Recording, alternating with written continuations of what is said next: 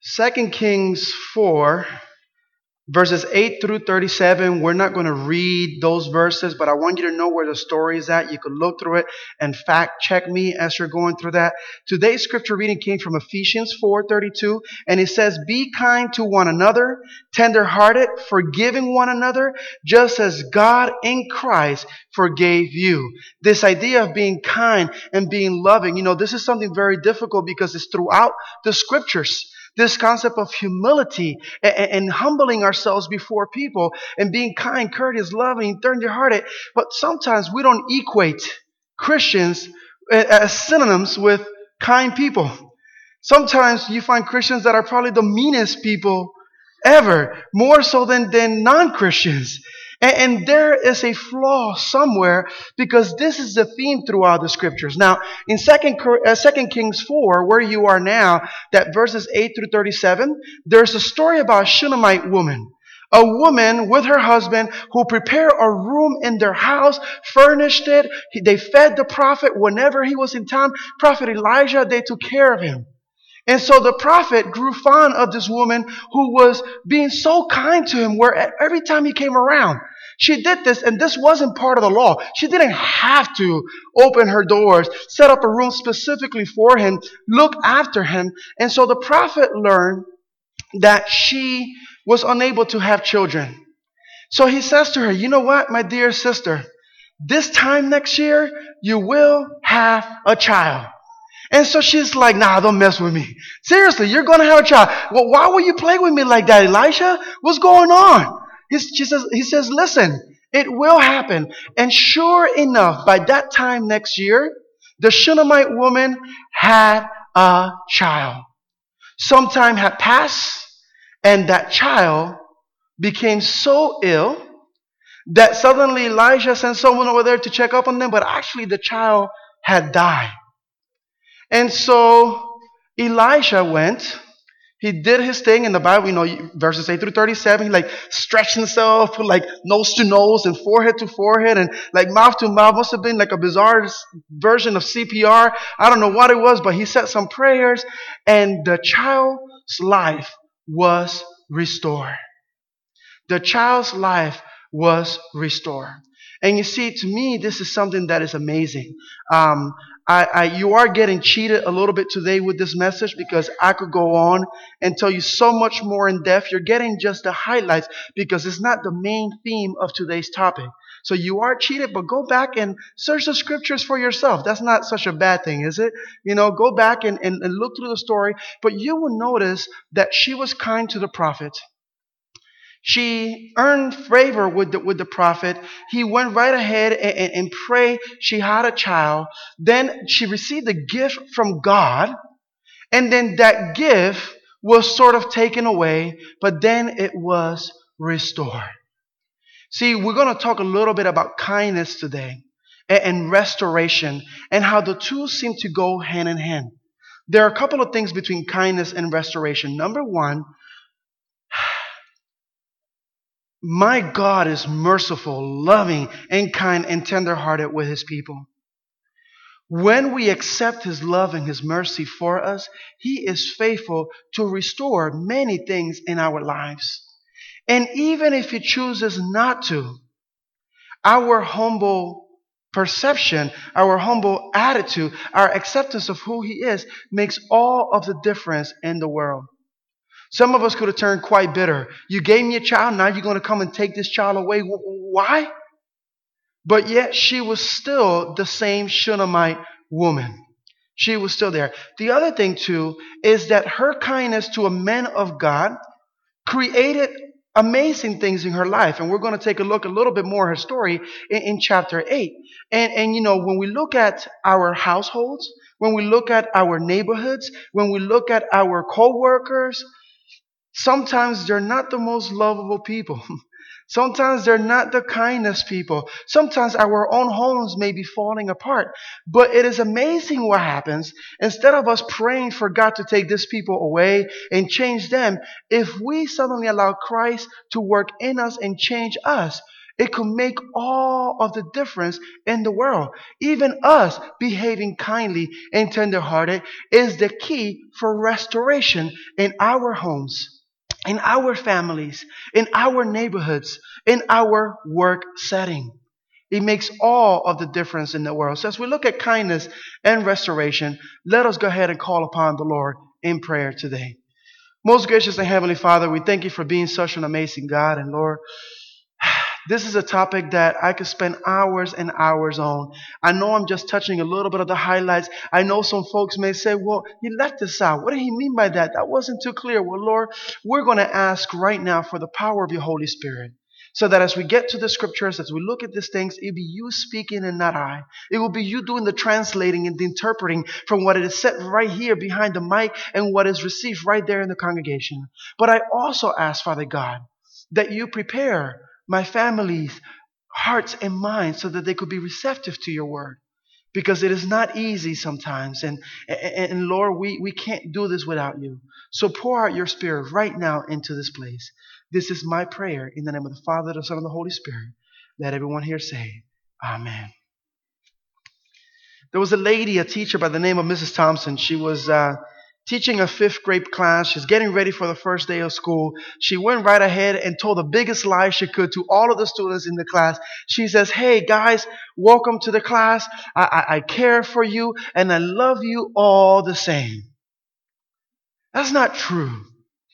You know very well, there are some kids that you're just saying, ooh, you know, if we could go back to spanking, you know, back when they used to take a village to raise a kid and you could just, you know, whack. I mean, I don't know. My parents seem like they gave permission to everybody to just whack me in the side of the head. I mean, half of the church in the neighborhood had permission to do that. We can't quite do that now. Please don't go hitting anybody's kids. Please don't go hitting my kids. Because, you know, God is not finished with me yet. And I may violate more than one commandment. But, you know, the point is that there are some kids that are not quite so lovable. You know, it's difficult. But she went right ahead and said this. And so as she says this to all of the children, there's one young man by the name of Teddy Stutter. He's sitting right there in front of the class. And, you know, is the kind of kid that even early in the morning, you kind of knew he already needed a bath. I mean, don't get me wrong, Miss Darcel, I know after PE class, you smell them. Trust me, I do. I get it. You know, it's after PE, but they coming fresh from home. And already it's like, this kid needs a bath. You know, he wasn't the most appealing child. You know, he was a child that didn't quite cooperate. You know, he seemed to sort of keep to himself, but sort of have an attitude as well. You tell him, go grab this, and you kind of just see him. You know, it's like 5 years later, he'll do what you're telling you. You see the enthusiasm, the energy is not there. And so Mrs. Thompson struggled with this kid, Teddy. She really just struggled with him. And in her school, it is required that you go through the students' previous, like past records, and you get to see what has happened throughout the years, their report cards, perhaps any notes that the teachers may have written, etc. And Mrs. Thompson chose to just hold off on Teddy's record to the very last. She got through all of the students first. She read all of it. But then she began to read his record finally. And this is what she found.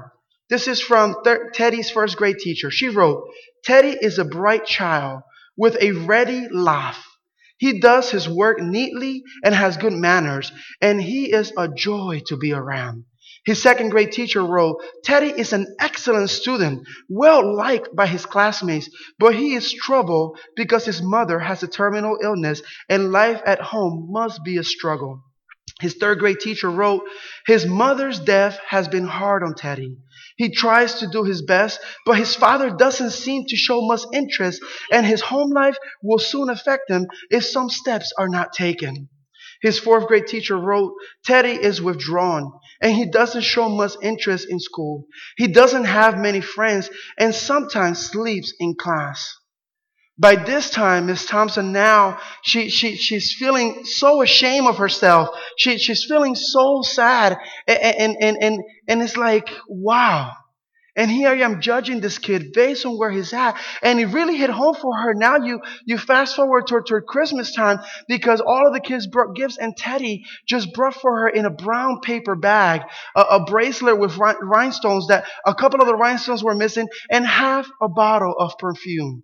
Because she knew the background now. As the kids were laughing at the gift that Teddy had given her, she says, wow, this is the most beautiful bracelet I have ever received. And she put it on. And she proceeded to spray the perfume on herself.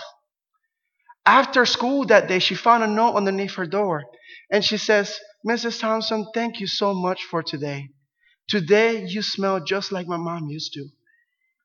And so it broke her heart, and she cried for like an hour as she's sitting there in the classroom and saying, wow, how can this be? And so a year after that, she received another note from him saying, you are the best teacher that I have ever had. 6 years later, as he was getting ready to graduate high school, he was starting his class. He wrote her another note and says, you're still the best teacher that I've ever had. 4 years after that, he was getting ready to graduate college with the highest honors. And he left another note and says, look, you have been the most amazing teacher after that. And you see, this meant a lot to her, because what happened is that from that very moment that she read those letters, those notes from his teachers, first grade, second grade, third grade, she realized that I need to stop teaching arithmetic and reading and writing. I need to start teaching children. I need to start teaching people.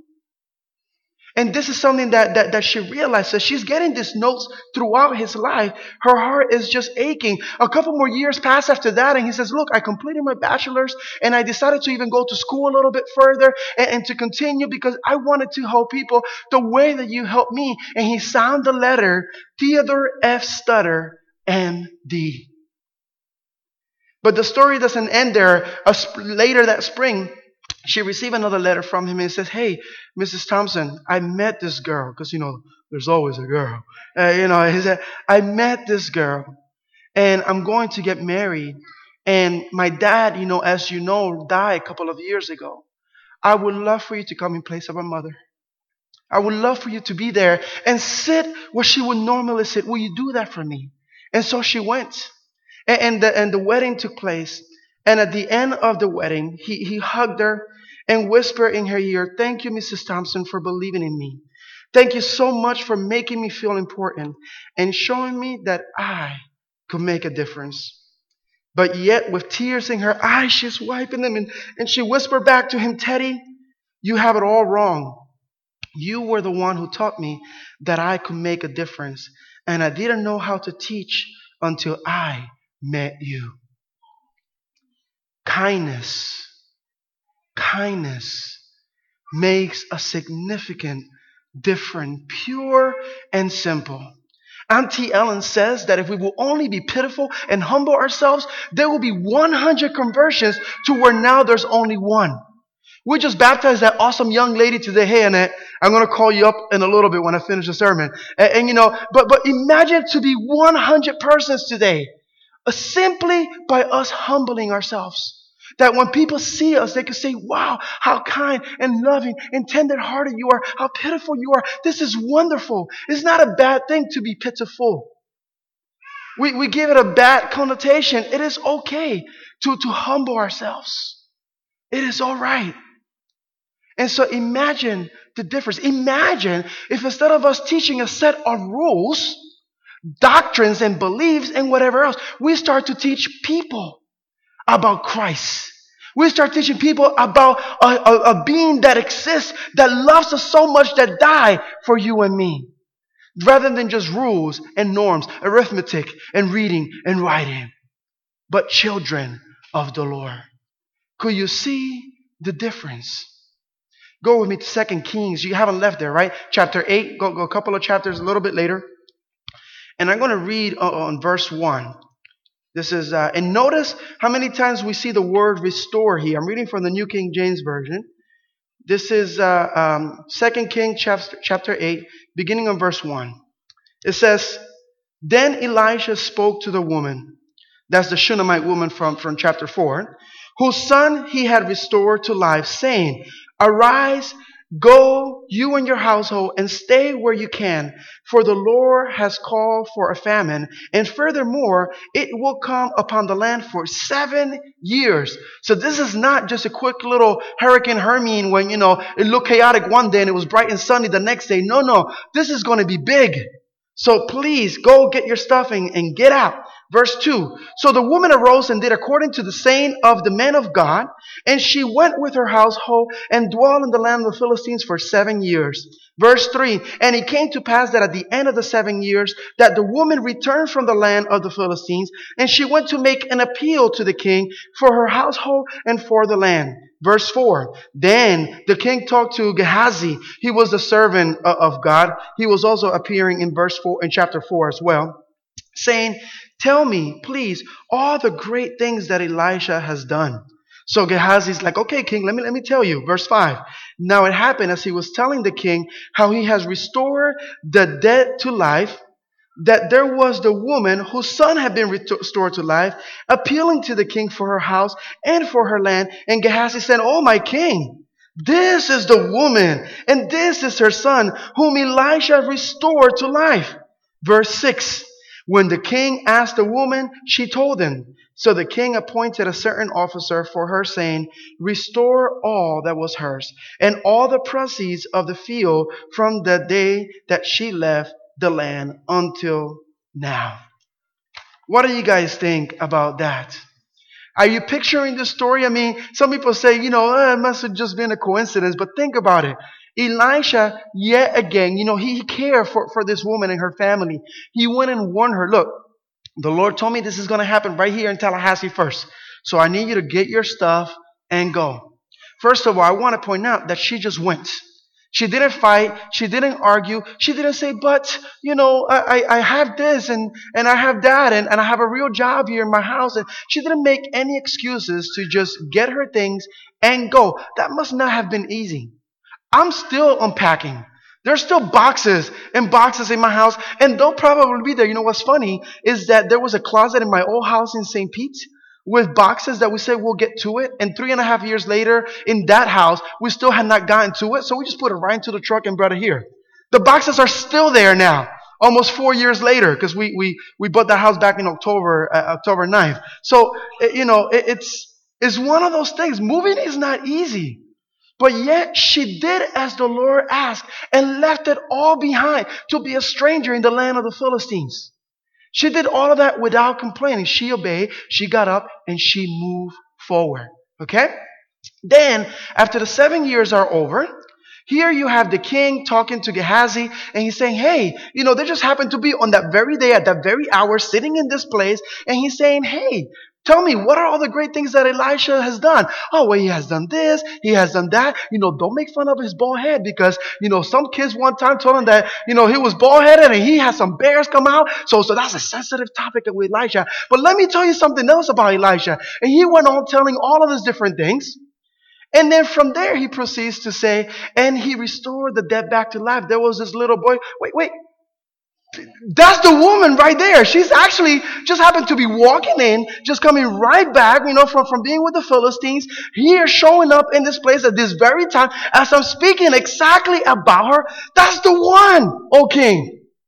And so the king asked her, and, what a coincidence, right? And he went right ahead and restored everything back to her. There are many of us here, like the Shunammite woman, that may need some form of restoration. There might be some relationships that may need to be restored. There might be some communication that may need to be restored. Trust, perhaps. Maybe it's finances that need to be restored. But we are all in need of restoration. We are in need of restoration, and there is hope in my God who can restore all things. My God can do this, and He can restore that. We've talked for a while about repentance. We've talked for a while about forgiveness. Remember all of these things? In the Greek, to repent, it actually translates to changing your mind. Changing is something crucial. Maybe we have to change how we behave in our homes. Maybe we have to change how we speak. Because you see, sometimes it's not what you say, but how you say it that makes all of the difference in the world. That makes the difference between a successful marriage or a catastrophic one. That makes the difference between your children abiding to what their parents are saying versus just turning an ear and creating chaos and fights and destruction in the home. Simply of how you say things. Change is crucial. Did you know that, golf balls, they were all smooth when they first came out? And people noticed that as they were whacking them and they were hitting, especially if you play like me and they land everywhere but on the green, that as it got all banged up and had all kinds of holes in there, they noticed that it would actually go even further. So then they started to make golf balls with dimples on it because it needed to happen. There was a change that needed to happen for the ball to go a little bit further. And I have to tell you, if you want your home, your marriage, your relationship, your communication, your trust, your finances, all of these things to go further, then you need to consider the changing of mind. You need to consider repentance. You need to consider absolute obedience without excuses. That when thus saith the Lord to do something, to change something, to cut something out of your life, whatever it may be, you need to do it like the Shunammite woman. I can't imagine. It must have been difficult for her. Without a U-Haul truck, without movers, without tape or boxes, to just get her stuff and go. Without a car. And out there, the heat over there is ridiculous. By the way, it was like 50 degrees this morning. Wasn't it awesome? I mean, I don't know for you guys, but I loved it. I didn't sweat from my house to the car in the suit. It was nice and cool. I'm digressing. I'm loving the weather here. Anyhow, but the point is that it couldn't have been easy. And yet she did it. And because she was faithful, everything was restored. You see, people may say that, well, she did all of this and she lost her son and then she lost her house and she lost whatever. That is a way of looking at it. I saw a picture just the other day on Facebook where it was pretty cool. It says, before I met Jesus, and there's like a big glass and a guy drowning on there. And then after I met Jesus, and the guy is just like back floating in the same glass of water. It was the coolest thing. You're still going to be in water and in a glass, but the difference is, are you drowning or are you getting through it with Christ? And that's the distinction. And so I want to encourage you to consider this concept of kindness and restoration. It begins with you. In your home, in your neighborhoods, and whatever we do. Last verse for today comes from Psalm 127:1. It says that unless the Lord builds the house, they labor in vain who build it. Unless the Lord guards the city, the watchmen stay awake in vain. So humble yourself and bring God into your home. Be kind and tenderhearted and pitiful. And restoration is something that can happen for you, your marriage, your family, your children, communication and trust, finances, whatever it is. My God is a God of restoration. Let us go ahead and pray. Most gracious and Heavenly Father, we love you for being such an amazing God. We thank you for being a God that restores, a God of do-overs and second chances. Today with the baptism, my sister Annette, she was able to begin her new life. This is a new birth. Us here, as we do communion in a little bit, we're going to have an opportunity to sort of renew our vows with you and have yet another fresh start. Lord, I know that I need humility. I know that I struggle sometimes. I could be the sweetest guy in the world with the people that are lovable. But those unlovable people, I still struggle. And yet you call that we be kind. We need to be obedient, but we can't do this with our own strength. We need you to work in us. We need you to work in our lives to be able to do so. So may you bless us and keep us. And thank you for the hope of restoration. This is my prayer in the name of the Father, the Son, and the Holy Spirit. Amen.